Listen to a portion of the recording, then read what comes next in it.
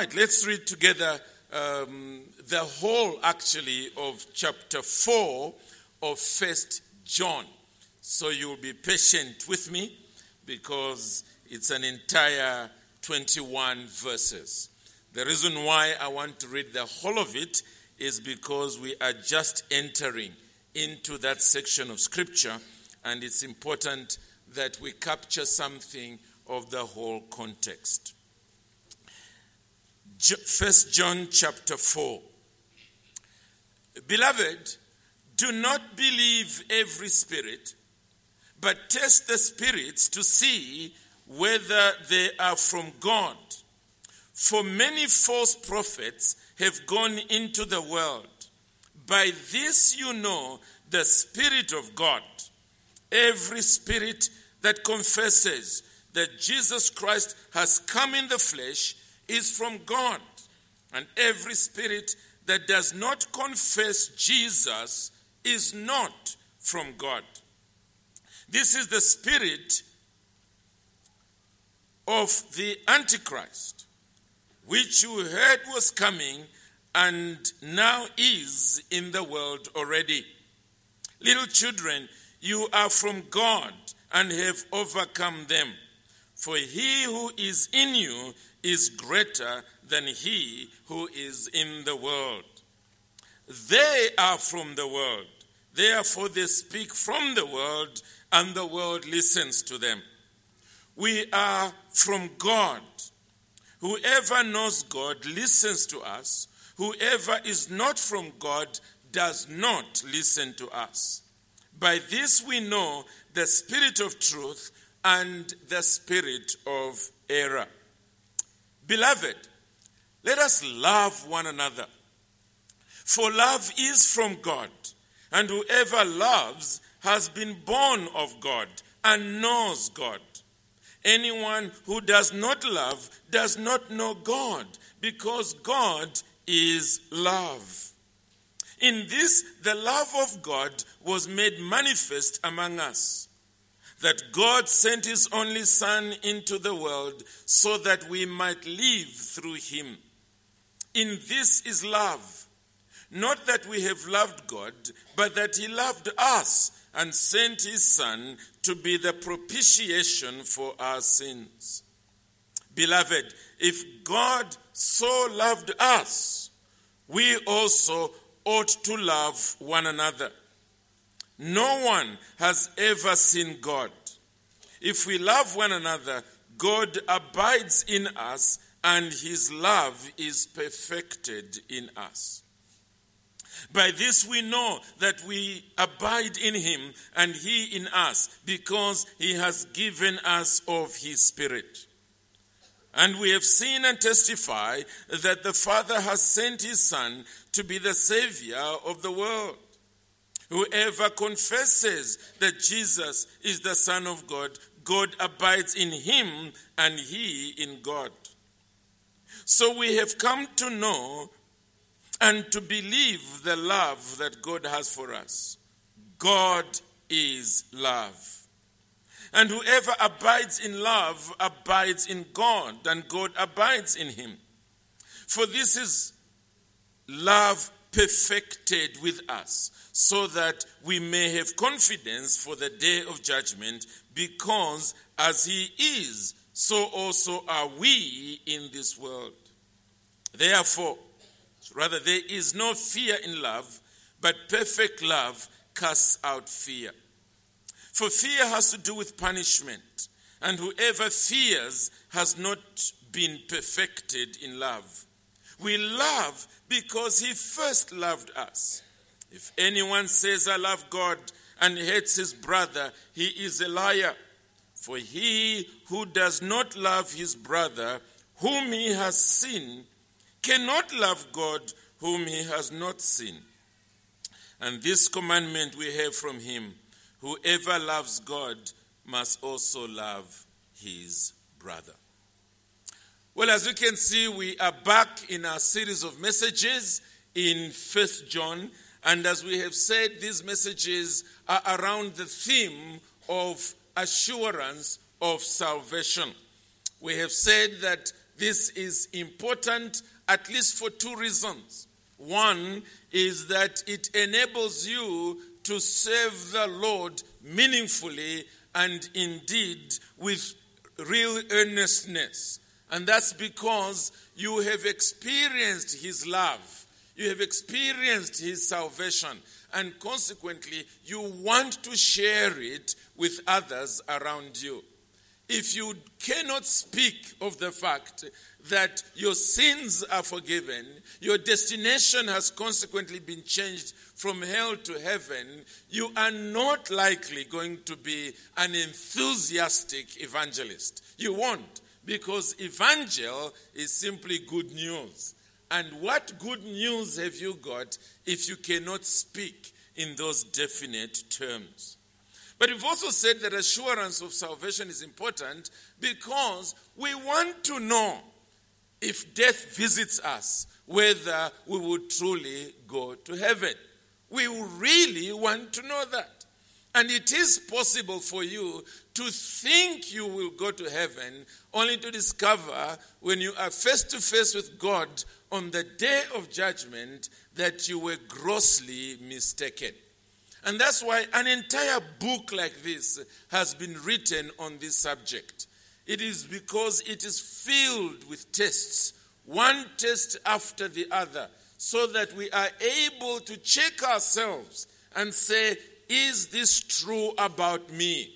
And if we find that again and again we are failing the test, it is our responsibility to go before God and say to him, Lord, save me. Jesus, you have come to save sinners, and I can see from your word that I have not been saved. Save me and save me now, so that as I read your word, I'm able to say, yes, that's me. That's me. These changes being spoken about are true of me. Well, in chapter 3, we had seen at least two strands of tests in terms of assurance of salvation. The first, which we saw from verse 4 down to verse 10, was the test of morality, the change that takes place in our hearts that causes us to hate sin and to love righteousness. And John is quite emphatic about this. He says, no one, in verse 9, born of God makes a practice of sinning. Reason, for God's seed abides in him. He goes further, and he cannot keep on sinning.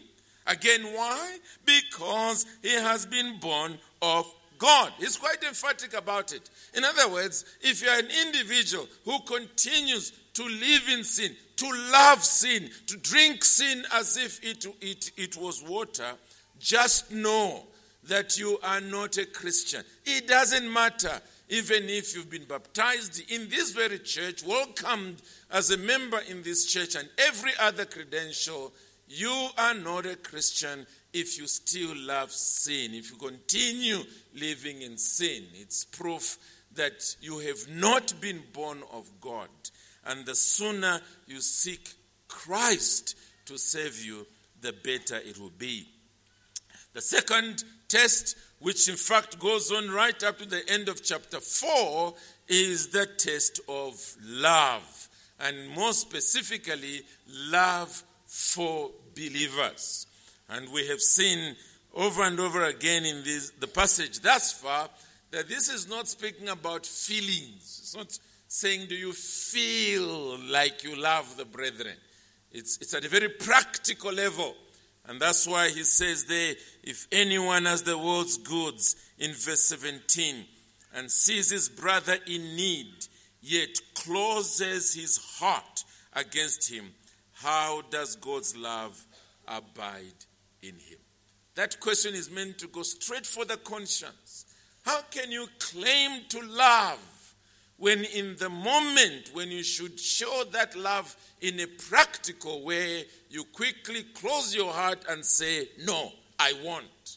There it is, living proof that the love of God does not reside within you. Well, that's what we've looked at across chapter 3. And towards the end, from 19 downwards, John was using these areas as a tool by which we quieten our own consciences when we do something that is averse to the God of heaven, when our consciences smite us. How do we still, as it were, speak to ourselves that I'm truly still a child of God? And so John ends on that note. Today, we begin with the duty of testing the spirits, which is what we find from verse 1 to verse 6. The duty of testing the spirits. And it comes as a surprise to us, I'm sure, that in the midst of these teachings concerning testing ourselves on the basis of love, suddenly John seems to veer off and start talking to us about testing the spirits. What we need to appreciate very quickly are two things. First of all, it's very clear that this is a parenthesis. It's something he detours into for a while and then comes back to the issue of love. And you can't miss it, because by the time you come back to verse 7 of chapter 4, listen to what he says there. He says, "Beloved, let us love one another, for love is from God." So he's really come back again to the subject of love. He's detoured a little bit here. Why has he done so? And that's the second point I want us to look at quickly by way of introduction. It seems to me that it is because he has begun to speak about the Spirit at the end of chapter 3. Read verse 24 there. Chapter 3 and verse 24. He says, "Whoever keeps his commandments abides in him, and God in him. And by this we know that he abides in us, by the Spirit whom he has given us." That's how we know that indeed we are his children. It is by the Holy Spirit who has come to take residence within us. The Holy Spirit who has come to take residence within us is not quietly sitting in a little corner in our hearts waiting for instructions from us. He is actively leading us. He is actively guiding us. He actively strengthens us morally and enables us to live a life that was previously not there. In other words, he is doing something in us. Now, it is on the basis of that John suddenly comes to warn us that not every spirit is from God. That we have the duty to test the spirits. And he goes on, as we shall see next time, to how we test the spirits. How do we do so? So that we can know that the spirit that we are currently dealing with, and I'll speak about how we deal with these spirits, that this spirit is from God, and consequently is a safe spirit. We can follow his proddings. We can follow his leadership. And only after that does he go back to the subject of love. So he obviously does it because it is for our own safety. It's important. Because people will mess you up. The spirits that are in them and leading them and using them as they are coming to have dealings with you, those spirits can mess you up. And there are a lot of people who were literally on the right path until they came into the hands of false prophets, of false spirits, and they have been destroyed. They are a shadow of their former selves. And consequently, John wants to warn us here. Don't get carried away with some frothy feelings of just being loved or loving or being loved and loving and so on. Think, is this spirit a spirit from God? So how does he begin in these instructions? First of all, he is basically saying to us that we must never be spiritually careless by believing every preacher. We must never do so. This attitude of just trusting, blindly trusting, is dangerous. Don't be careless, he is saying. Look at the way he puts it there. He says, beloved, do not believe every spirit. Don't believe it. Now, the obvious question that comes to our minds is, how does one believe or disbelieve a spirit? How? At least if it was something physical standing in front of you with an audible voice, I would be able to say, yes, I believe you, or I don't believe you. But how does one do it with a spirit? Well, the answer is quite simple. Spirits work through human beings. Spirits work through human beings. Just as in the previous verse where we read, and by this we know that he abides in us by the Spirit whom he has given us. And this is referring to the Holy Spirit. The Holy Spirit comes to take residence in believers. And when it takes residence in believers, those believers begin to minister to you in a particular way. And you know that. Usually in a home, it is one individual who gets saved first. His life becomes different.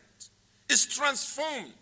And that individual begins to speak to his brothers and sisters, if he's a parent to his children, if he's a child, even to the parents. He begins to speak to them in a particular way. He begins to say, no, we should not be doing this. We should not live like this. This is wrong. This will bring God's judgment upon us. He also begins to speak positively about those issues that are morally upright, that are righteous. He begins to commend them, to encourage them, and so on. What is happening? The Spirit of God, resident in him, is ministering to the rest of the family. That's positive. But the point is, evil spirits also work through human beings. And they work through those human beings to tempt other people. So temptation does not come with something that looks like it's human, except that it is dressed in some skin-tight red costume with a tail that sort of hangs fairly high and a red fork in the other hand, and then is telling you to sin. Obviously, we wouldn't listen. It's through fellow human beings who come to us. They are friends. They're speaking to us. And they use the word, come on, mwana. Come on. And in the process you yield. The evil spirits, foul spirits, are working through human beings to lead you astray. But they don't just do it in terms of temptation, they also do it in terms of deceit. They lie. They deceive you. They make you think what you are doing is the right thing, and you only discover later on that it was completely wrong.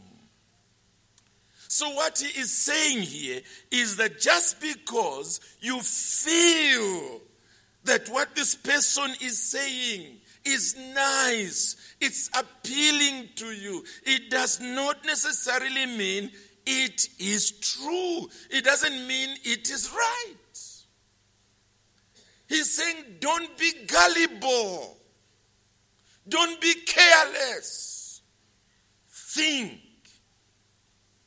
And the fact that a person who is speaking to you is sincere does not mean that he is right or what he's saying is true. A person can be sincere and be sincerely wrong.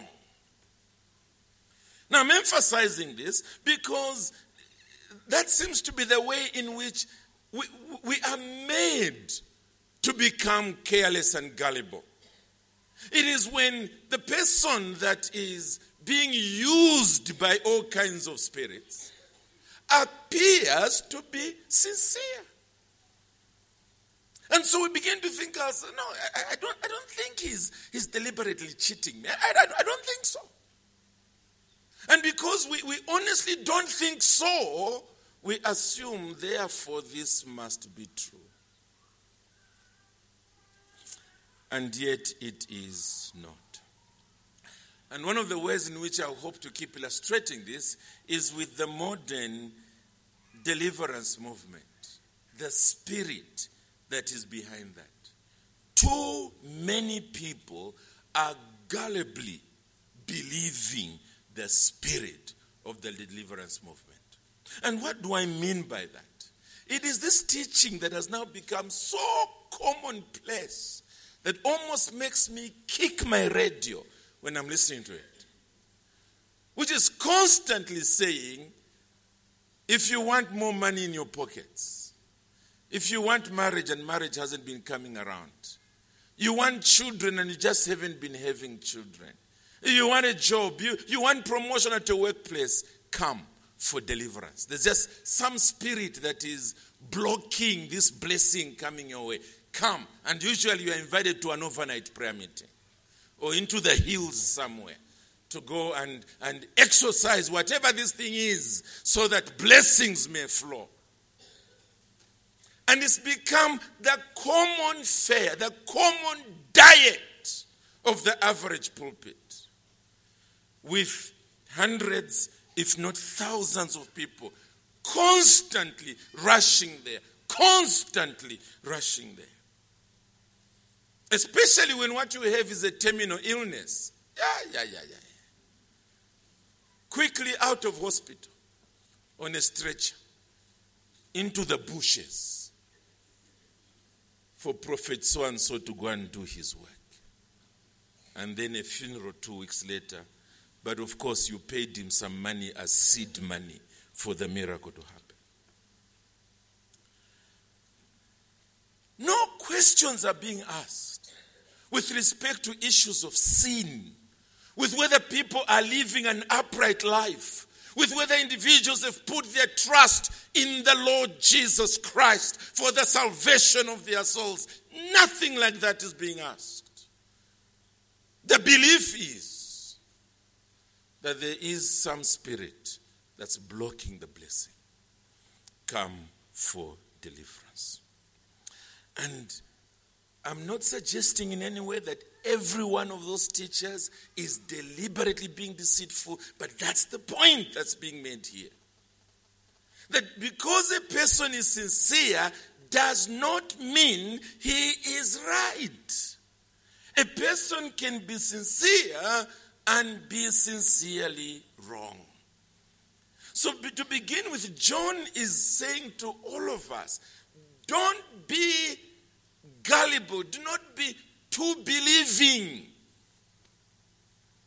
Have a sense of caution and discernment, which is what he goes on to say as he proceeds. Listen to this. Beloved, do not believe every spirit, But test the spirits to see whether they are from God. Test the spirits to see whether they are from God. Be discerning. Test every teacher.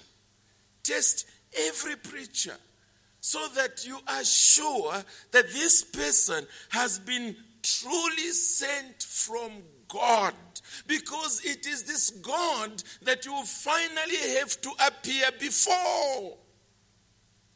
And if you listen to somebody whom he did not send to you, that person will lead you astray. And when you meet with God, it will be too late.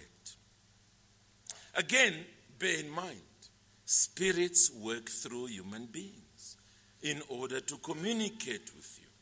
And the point, therefore, that is being made here is that there are some spirits that will claim to be from God, but are not from Him.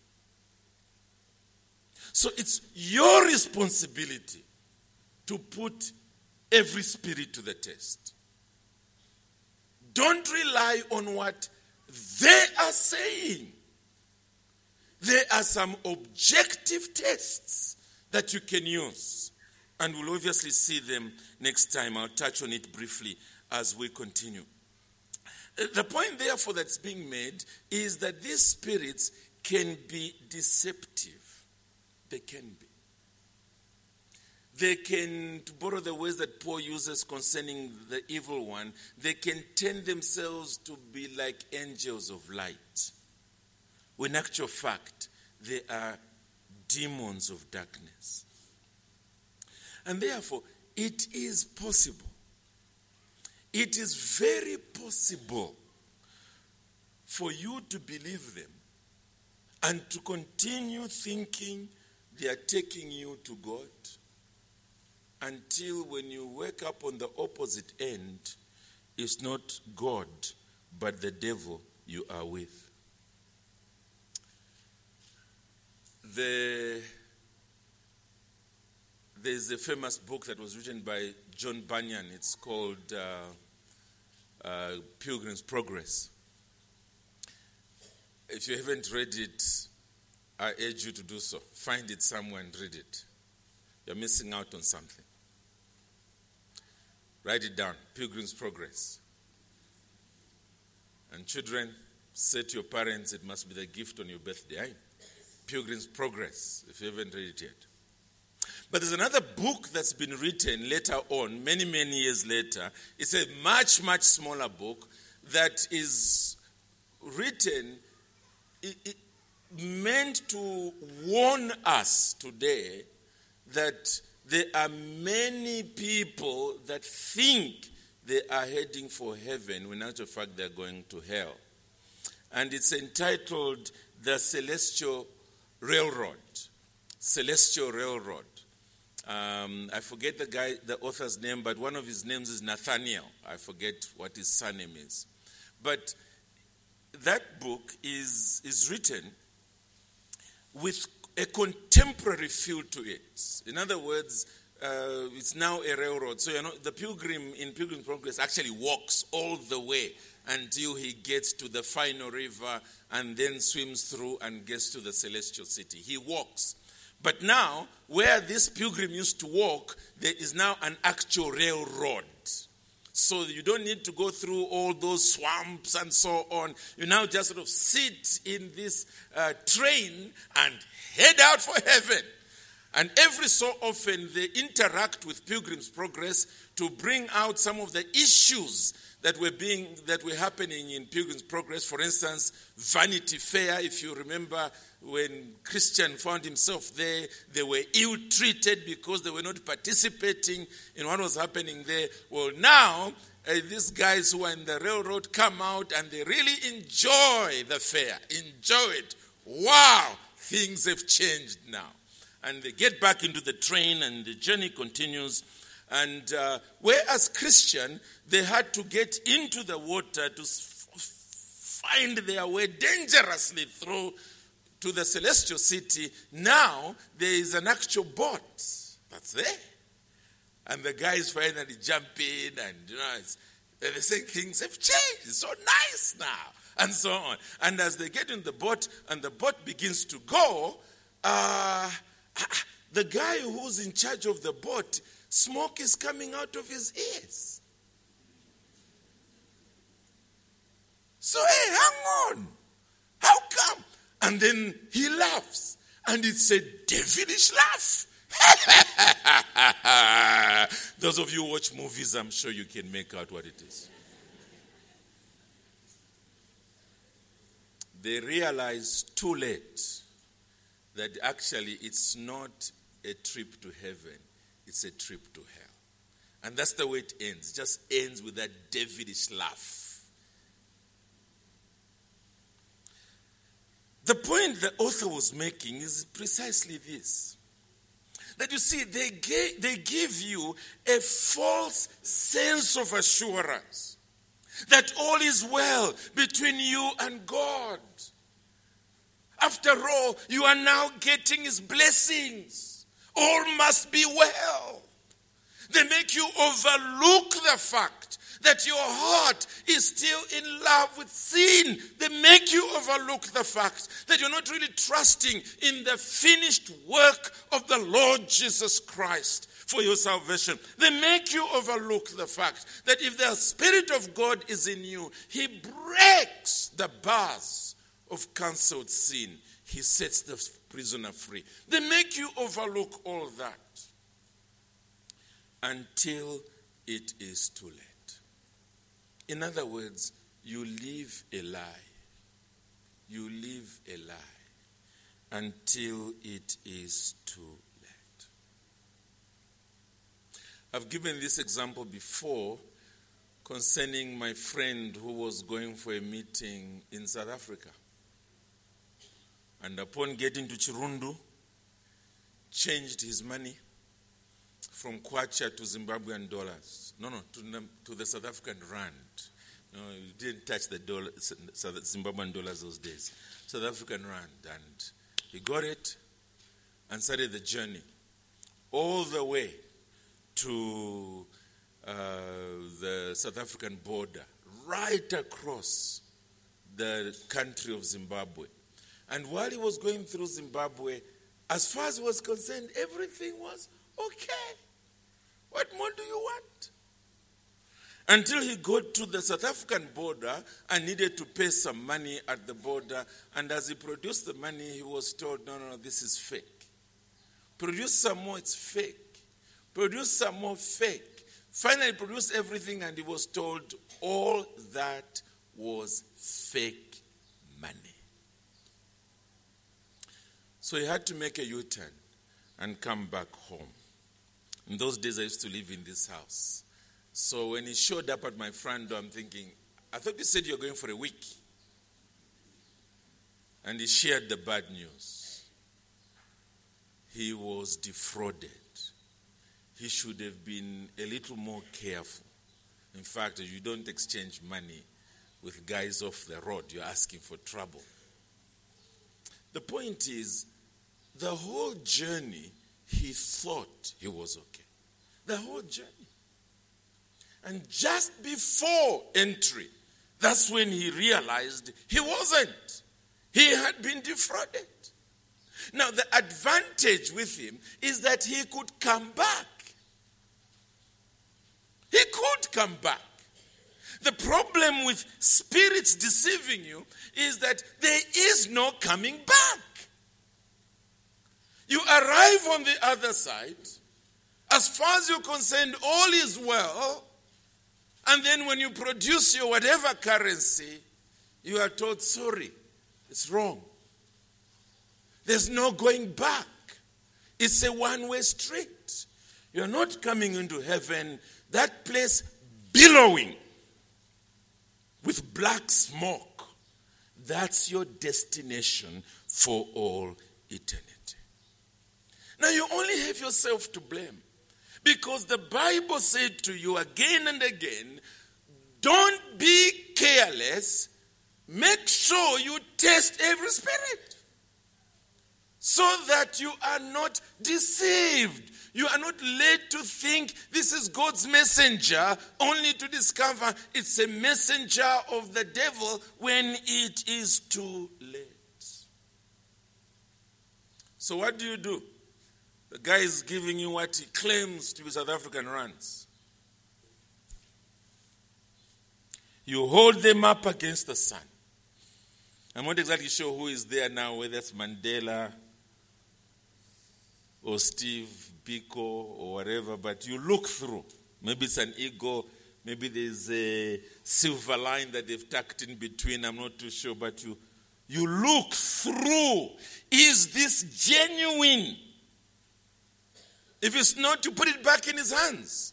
And you say to him, you thought I was a fool. And you mention the unprintables. You're upset that he should think of you that way. That's what you do. Check. Don't just go off in a hurry and pay for it later. That's what he's saying to us here. With respect to those who claim to be teachers, listen carefully. Put them to the test. Are they servants of God? Now, why is this important? Why was it important then? Why is it important now? Well, John gives us the reason. Here, listen to this. Beloved, do not believe every spirit, but test the spirits to see whether they are from God, because for many false prophets have gone into the world.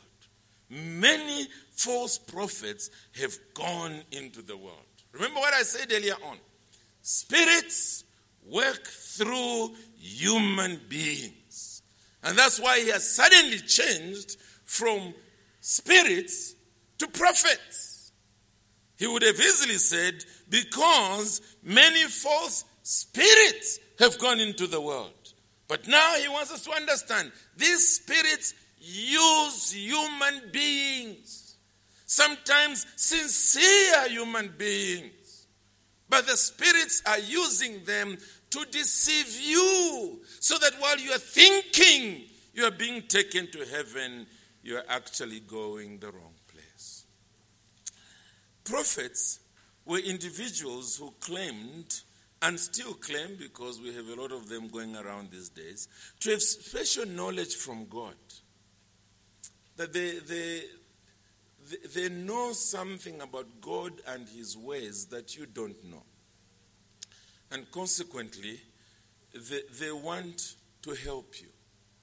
Because if you don't have that knowledge from them, you are an individual who will miss out on God's blessing or on God's ways.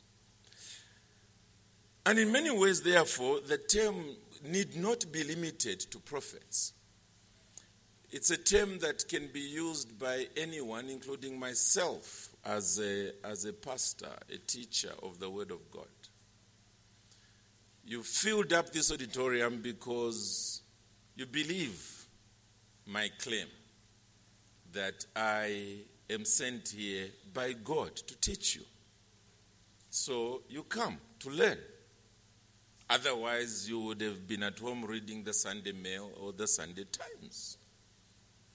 So it doesn't matter who it is, whether he calls himself pastor or reverend or apostle or bishop or whatever other terms, prophet, pope, whatever term it might be, father.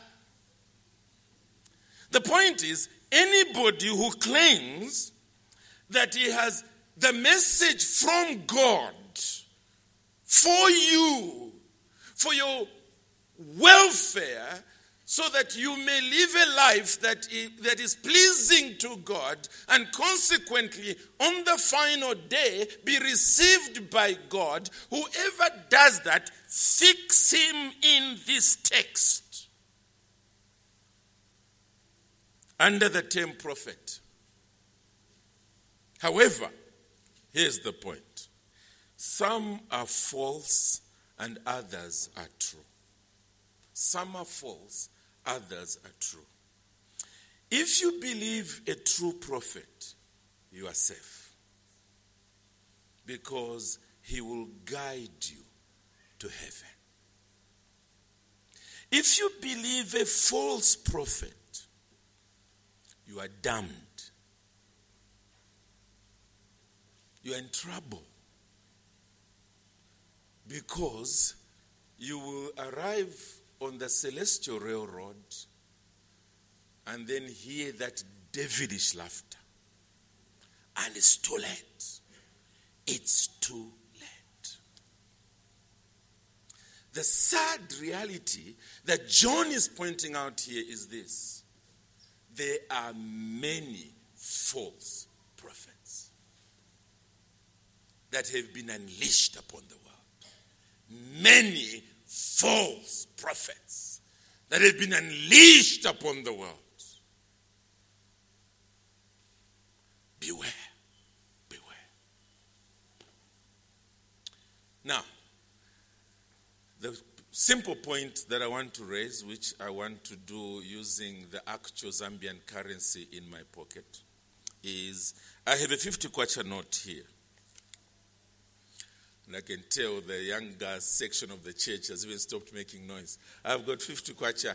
I'm not giving it to you guys. The point I want to make is this.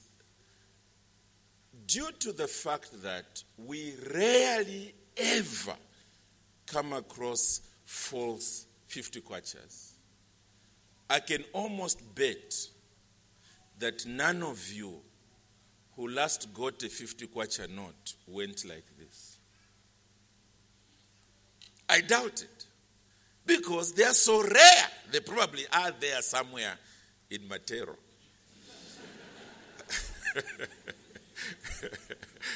Okay, Pastor Tole would be too happy with me about that. But the point I'm making is, because they are so rare, we've taken it for granted. When you are given a 50 kwacha note, you just take it, you put it in your pocket, you can tell there's a 50 there, it must be the right one, and you forget about it.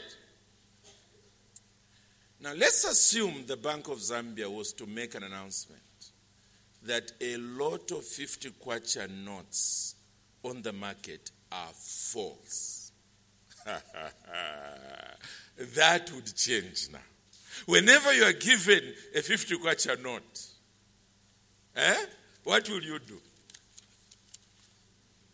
That's what you do. Very quickly, you want to see whether there is, I think it's the ego, I'm not exactly sure what appears in it anymore, and then the little silver thing. You want to see, are all those security markings there?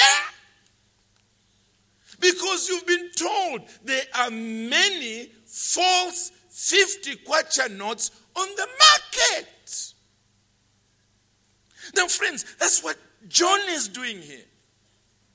He's saying, don't function as though the Bank of Zambia hasn't warned you. In this case, the Bank of Heaven. Don't function like that. God has said it. There are many false prophets that have been unleashed upon the world. So, don't be gullible. Don't be careless.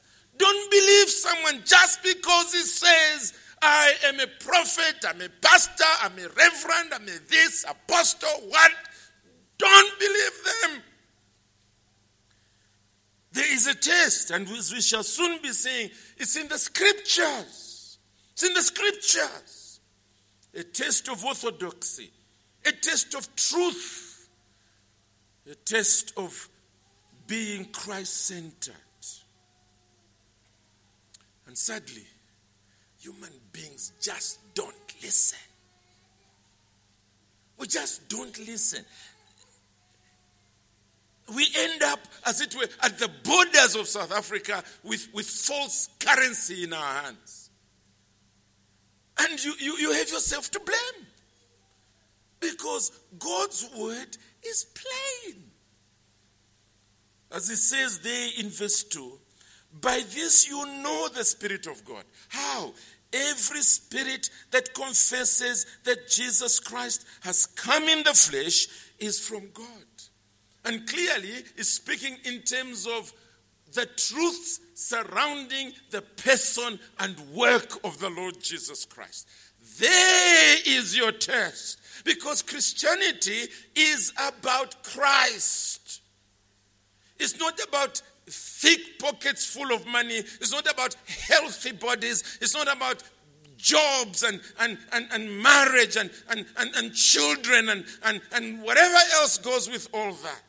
It's about Jesus Christ, the Savior of the world, who has come into the world to live and to die in our place, that through him our sins might be forgiven, that through him our hearts might be transformed, that we may begin to live a life that was previously impossible because his Spirit is in us, leading us and empowering us to obey God. Every spirit that does not confess Jesus is not from God. All it's telling you is, come, I'll give you this. Come to my place and you get this from me. Come, come, come. And you go.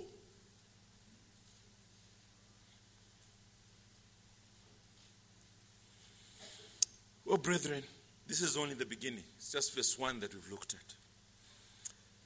It's the beginning of 6 verses in which John warns his listeners and his readers. He warns them. Before he returns to the subject of love, he warns with all his heart, beloved, I love you. Listen to me. Don't allow yourself to be gullible.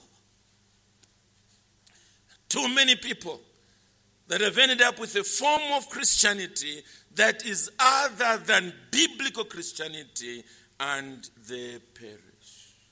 They perish. I said that I would touch on the deliverance movement at least once more. The question I often ask is what they are doing, what the apostles and Jesus Christ himself, is that what they were doing? Is it? Do you read your Bible and you find Jesus or Paul busy saying, if you're failing to get married, come? You're failing to conceive, come? You're failing to get a job, come. Keep coming, come. Come to the mountaintop, pray for you, come. Is that what you read in the book of Acts? Is it? Because they were clearly filled with the Spirit of God.